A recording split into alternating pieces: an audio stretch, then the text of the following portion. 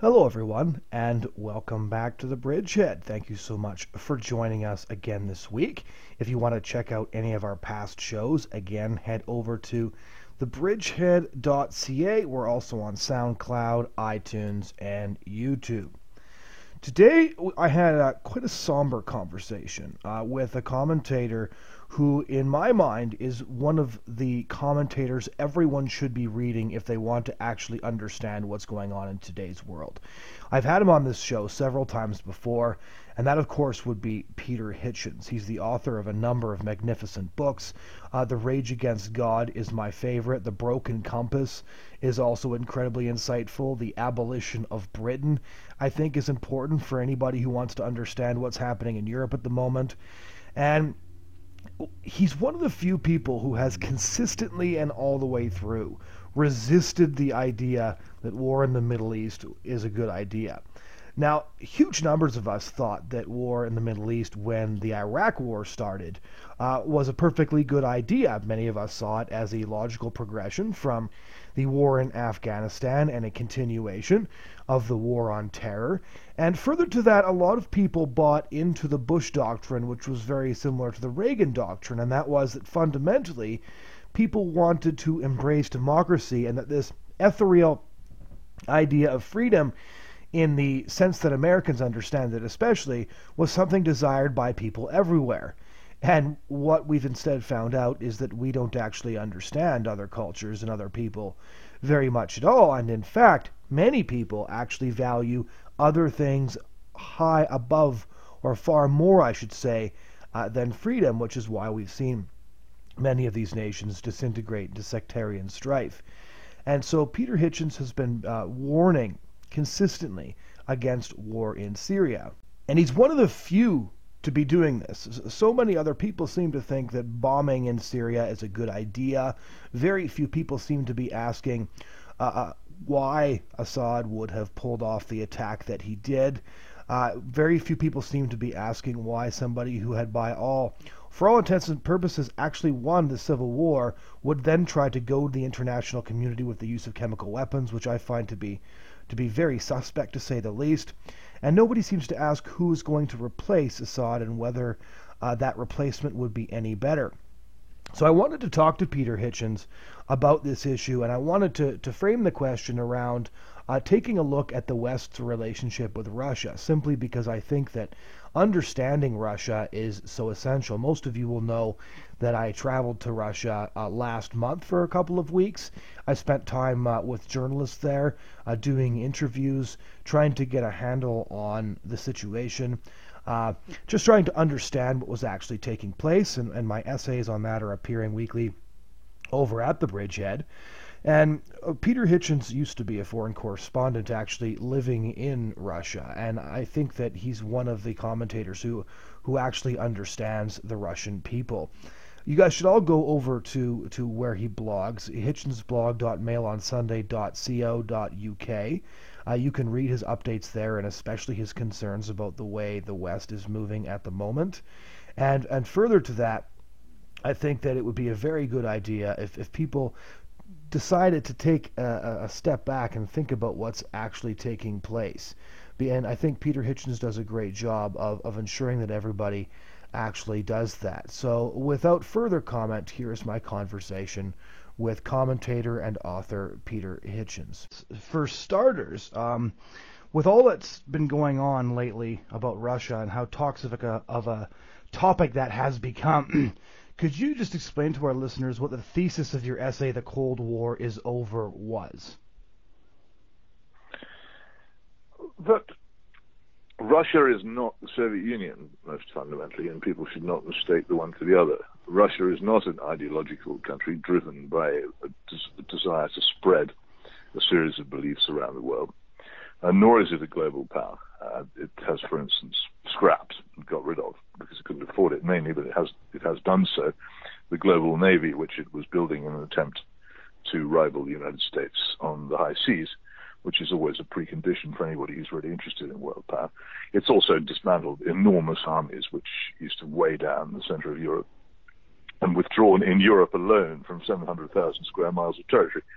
Its gross domestic product is about the size of Italy, Its conventional armaments are 1/10 the size of NATO's.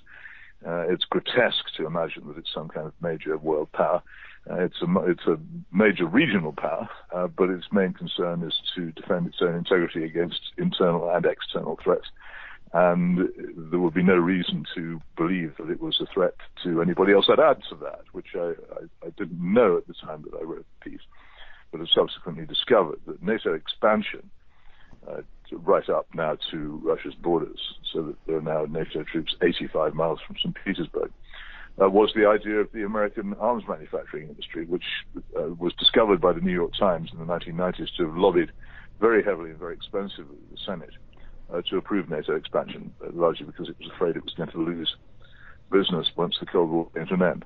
And this was opposed vigorously at the time by none other than George Kennan, the father of the Cold War, the author of the famous Long Telegram, which urged the containment of the Soviet Union back right at the beginning of the Cold War, a man who couldn't conceivably be described as a Russian or Soviet dupe, and he warned very strongly against the Clintonian expansion of NATO eastwards as a dangerous thing, and also as an insult to the many people in Russia who stood for freedom and democracy and who would be undermined by it. And I think he was quite correct. When we take a look at the situation as it unfolds, as I mentioned in our first email exchange, I just spent a couple of weeks in Russia over the election doing interviews, talking to people, and just trying to find out what their perspective was. And one of the things that consistently came up is when the Soviet Union collapsed, and I had several journalists and other people I was interviewing bring this up, they wanted to know why the West didn't move in and institute a Marshall Plan that would have brought Russia to the point that everybody seems to think they should be at the moment. Where do you think the West went wrong in its relationships with Russia? Well, I think that is something which, looking back, it's very easy to say, but I think some people did say it at the time, that a Marshall Plan equivalent would have been a good idea. Principally, we went wrong in two things. At the time, the great fashions in governmental thought were basically neoconservative, and beliefs in the power of the market to cleanse and recreate, and also a ridiculous fetishization of the outward forms of democracy. So as long as you had a parliament and possibly a president and an election every so often, which appeared to be contested, you had democracy. This completely forgot the fundamental nature of the rule of law in any really serious political system, which was never developed in post-Soviet Russia or encouraged by the West. And so you needed a three or possibly four-legged stool, and we really only created one leg.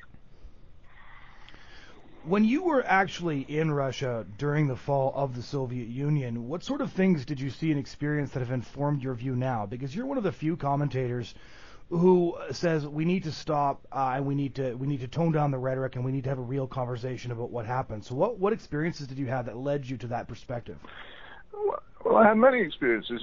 To begin with, quite early in my time in what was then the Soviet Union, I experienced the truly savage nature of the Soviet regime, which for many months afterwards bitterly prejudiced me against Russians as such, and gave me a taste of the Russophobia, which I think is now fairly general in the West, because I was in Vilnius in Lithuania in January 1991 and witnessed an incident which very few people know about, because the first phase of the first Gulf War was taking place at the time, which is one of the reasons why Gorbachev did what he did. But the Lithuanian nationalists were being quite active at the time in Vilnius, and that suddenly troops were sent in, and the morning I arrived, they opened fire on a crowd, and then in the evening they attacked some points in Vilnius itself, particularly the television tower, and I was present during some of that, and they killed considerable numbers of civilians, and I saw the bodies in the makeshift morgue afterwards, which is how I know in detail what a human head looks like after a bullet has passed through it, an experience which has never left me since. And they then gave a disgusting, lying press conference in which they pretended this action was justified and lied their heads off about what they'd done. And I was furious. And thought that I was going to be arrested anyway, because I think we thought they were going to round up. We thought that they were going to round up the Western journalists in Vilnius at the time. So I escaped from that, but they didn't in the end do it. Our Lithuanian friends spirited us away from hotels and put us up overnight to make sure that we didn't get captured. So I came back to Moscow after that in January 1991, a very bitter frame of mind against Russians, and it took me a long time to learn to distinguish between Russia and the Soviet Union. Two things helped. If I can carry on in this way. Yes, please. I feel the BBC would never let me speak for about 1/10 this long. I'm slightly discombobulated by not being interrupted. I wondered whether you were still there. But the point is that in the summer of 1991, when the anti-Gorbachev putsch came, which had some very strong support, and the head of the KGB favored it. A very clever hardline communist called Boris Pugo, a Latvian, favored it, and a number of other quite significant people did, and they appeared to have at least part of the armed forces behind them. I was very fortunate to be one of the very few Western journalists who was actually in Moscow when it happened. Most of them were on holiday. Most of them were on vacation abroad. By great good fortune, I'd actually had my vacation earlier that summer, and I was there, and the tanks actually came up my street, a rather grand street in central Moscow called Kutuzovsky Prospekt, which has a lot of rather fine Stalinist apartment blocks in it, and where I lived at the time. And I thought, it's over. I thought the hardliners have come back. They're going to kill off this whole thing. We're going to go back to the deep freeze of communism. Basically, what I thought was that there was going to be a Russian Tiananmen Square. But they lost their nerve and it collapsed. And it collapsed with amazing speed. And the thing which I saw a couple of days later after it collapsed was something which I've never seen. I repeat this every time I asked about this, and I'll carry on doing it until it gets into the public consciousness. Every single trash can in central Moscow, in those days, the trash cans in central Moscow were made of some sort of grey metal, and they were urn-shaped. Faintly elegant, but not very, because they were often filthy. But they were all full, and they were all giving off clouds of pale grey or white smoke. And the reason for this, when I went and looked at them closely, is every single one of them was full of Communist Party membership booklets, red and gold, burning. And people had all those people who had joined the Communist Party because it meant that they got better jobs or better apartments or promotion, or their children went to a decent university, or whatever it was that had forced them to make their compromise with Marxism-Leninism, which they did not want to do. They had all, at that moment, realized that this was over once and for all, and then a great collective gesture, they'd all burnt their Communist Party cards. And I saw that. A few months later, I was able to get into Sevastopol, the great naval station on the Black Sea, which has been at the center of some recent events as well. It's a very beautiful place, by the way, but it's also very important. And the thing that I saw at that stage, possibly 6 months after the failure of the putsch, I couldn't say exactly, maybe a bit longer, but what I saw was in all the harbors and creeks and inlets, the warships of Sergei Gorshkov's global navy scuttled. Some of them down by the bow, some down by the stern, some of them half tipped over sideways. But it was the wreck of a fleet. Right. It was all over. And again, you can see this is something immensely, it was a physical representation of a hugely important global political fact. Right. And it's never left me. This was the end of the attempt. Well, they couldn't afford it anymore, apart from any other consideration. They also had no more ideological drive, which would make it necessary. They had become Russia again. And I began during all this as well to re-establish good relations with Russian friends with whom I'd been on very cool terms after the Vilnius episode, and to begin to see Russians as people rather than as ciphers in a kind of Mordor, and to educate myself much more on the nuances of Russian life, of the compromises that people had to make. And then I saw the economic collapse, which came under Boris Yeltsin. I don't know if you've seen the film The Third Man. No, I haven't. Well, it's amazing. I'm astonished. Anybody could come to adulthood without seeing one of the greatest films ever made. It's Orson Welles basically playing a black marketeer in post-war Vienna. It's based on a Graham Greene story, and without going into all the details, what he's basically doing is trading in watered-down illegal penicillin and killing people horribly as a result. But he the backdrop of this is post-war Vienna after the collapse of the Third Reich, and here's this once great, elegant capital city, and there's an opening scene of middle-class people selling their possessions, shoes, furniture, clothes, knickknacks, everything they own by the roadside to try and buy bread. And I'd seen this film many times, but what I was astonished to find was to be in Moscow. It must have been, I think, in the winter of 1991, and to see middle-class people standing by the roadside doing exactly what I'd seen in that film set in 1945. There they were, in a major civilized city, middle-class, educated people selling their possessions to live. Their savings had been wiped out, most of them lost their jobs, they had nothing to hope for at all, and I saw it collapse, a catastrophe.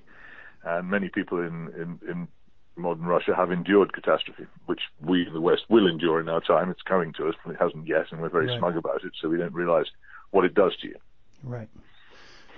Now, what's one of the things that really started me off trying to do research on what exactly was going on inside Russia was the fact that here in Canada and the United States, otherwise very intelligent people make claims about Russia that are transparently false. So there was an essay, for example, in one of Canada's major national news magazines, and the title was "Vladimir Putin is the New Joseph Stalin." And I knew just based on, I've read several books on Putin written by his critics, and even if he's guilty of everything he's been accused of, to compare him to Joseph Stalin just seems hysterical. And I took it's nonsensical. Yeah. So where's this coming from? It's nonsensical. You either don't know anything about Vladimir Putin, or you know nothing about Joseph Stalin. If you can say that. They're not the same thing. But with this kind of hyped up rhetoric, I spoke to quite a few different journalists when I was in Moscow and St. Petersburg, and this is the sort of thing that causes them to write off the Western media entirely, and they also and reasonably so. Why should you take seriously people whose criticisms are couched in these terms? If you can't make the most basic distinctions, then everything you say really is like the clock striking 13, isn't it? Not merely this is the thing plainly incorrect in itself, but it casts out on everything that's gone before.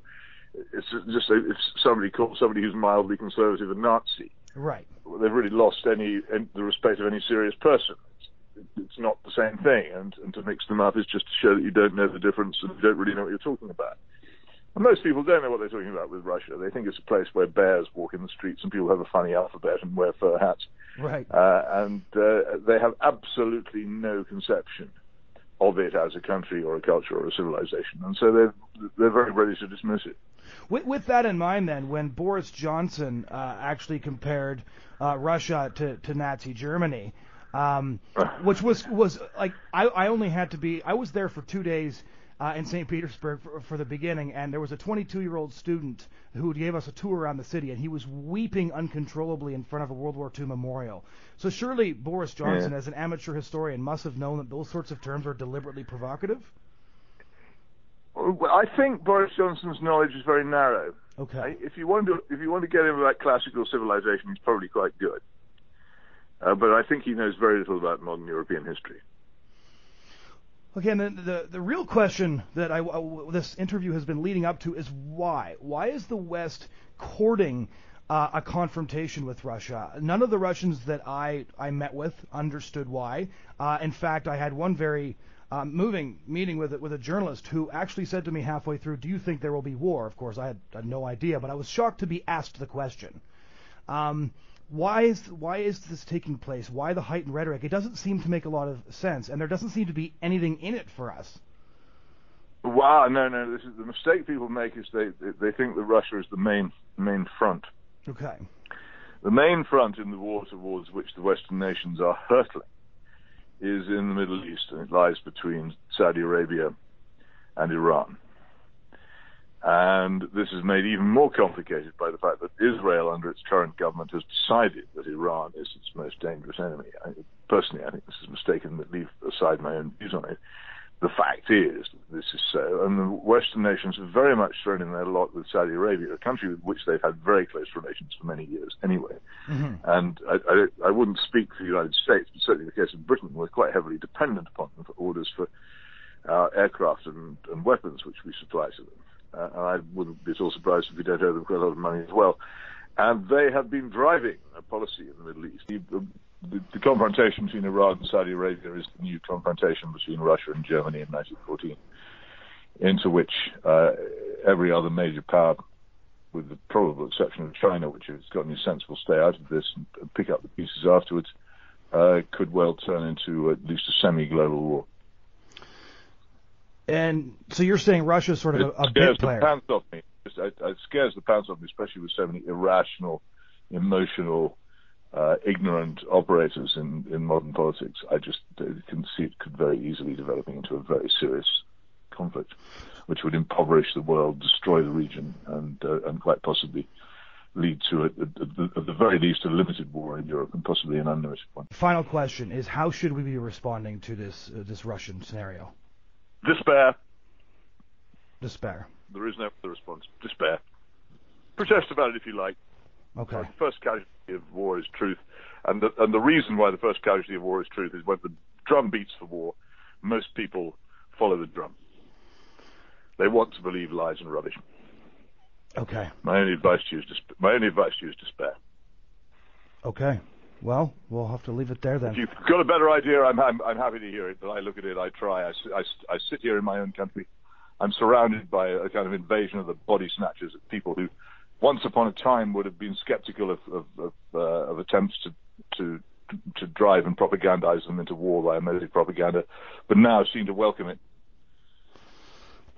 Okay. I mean, not until the rocket bombs start to arrive in Western cities will people realize how fantastically stupid they're being.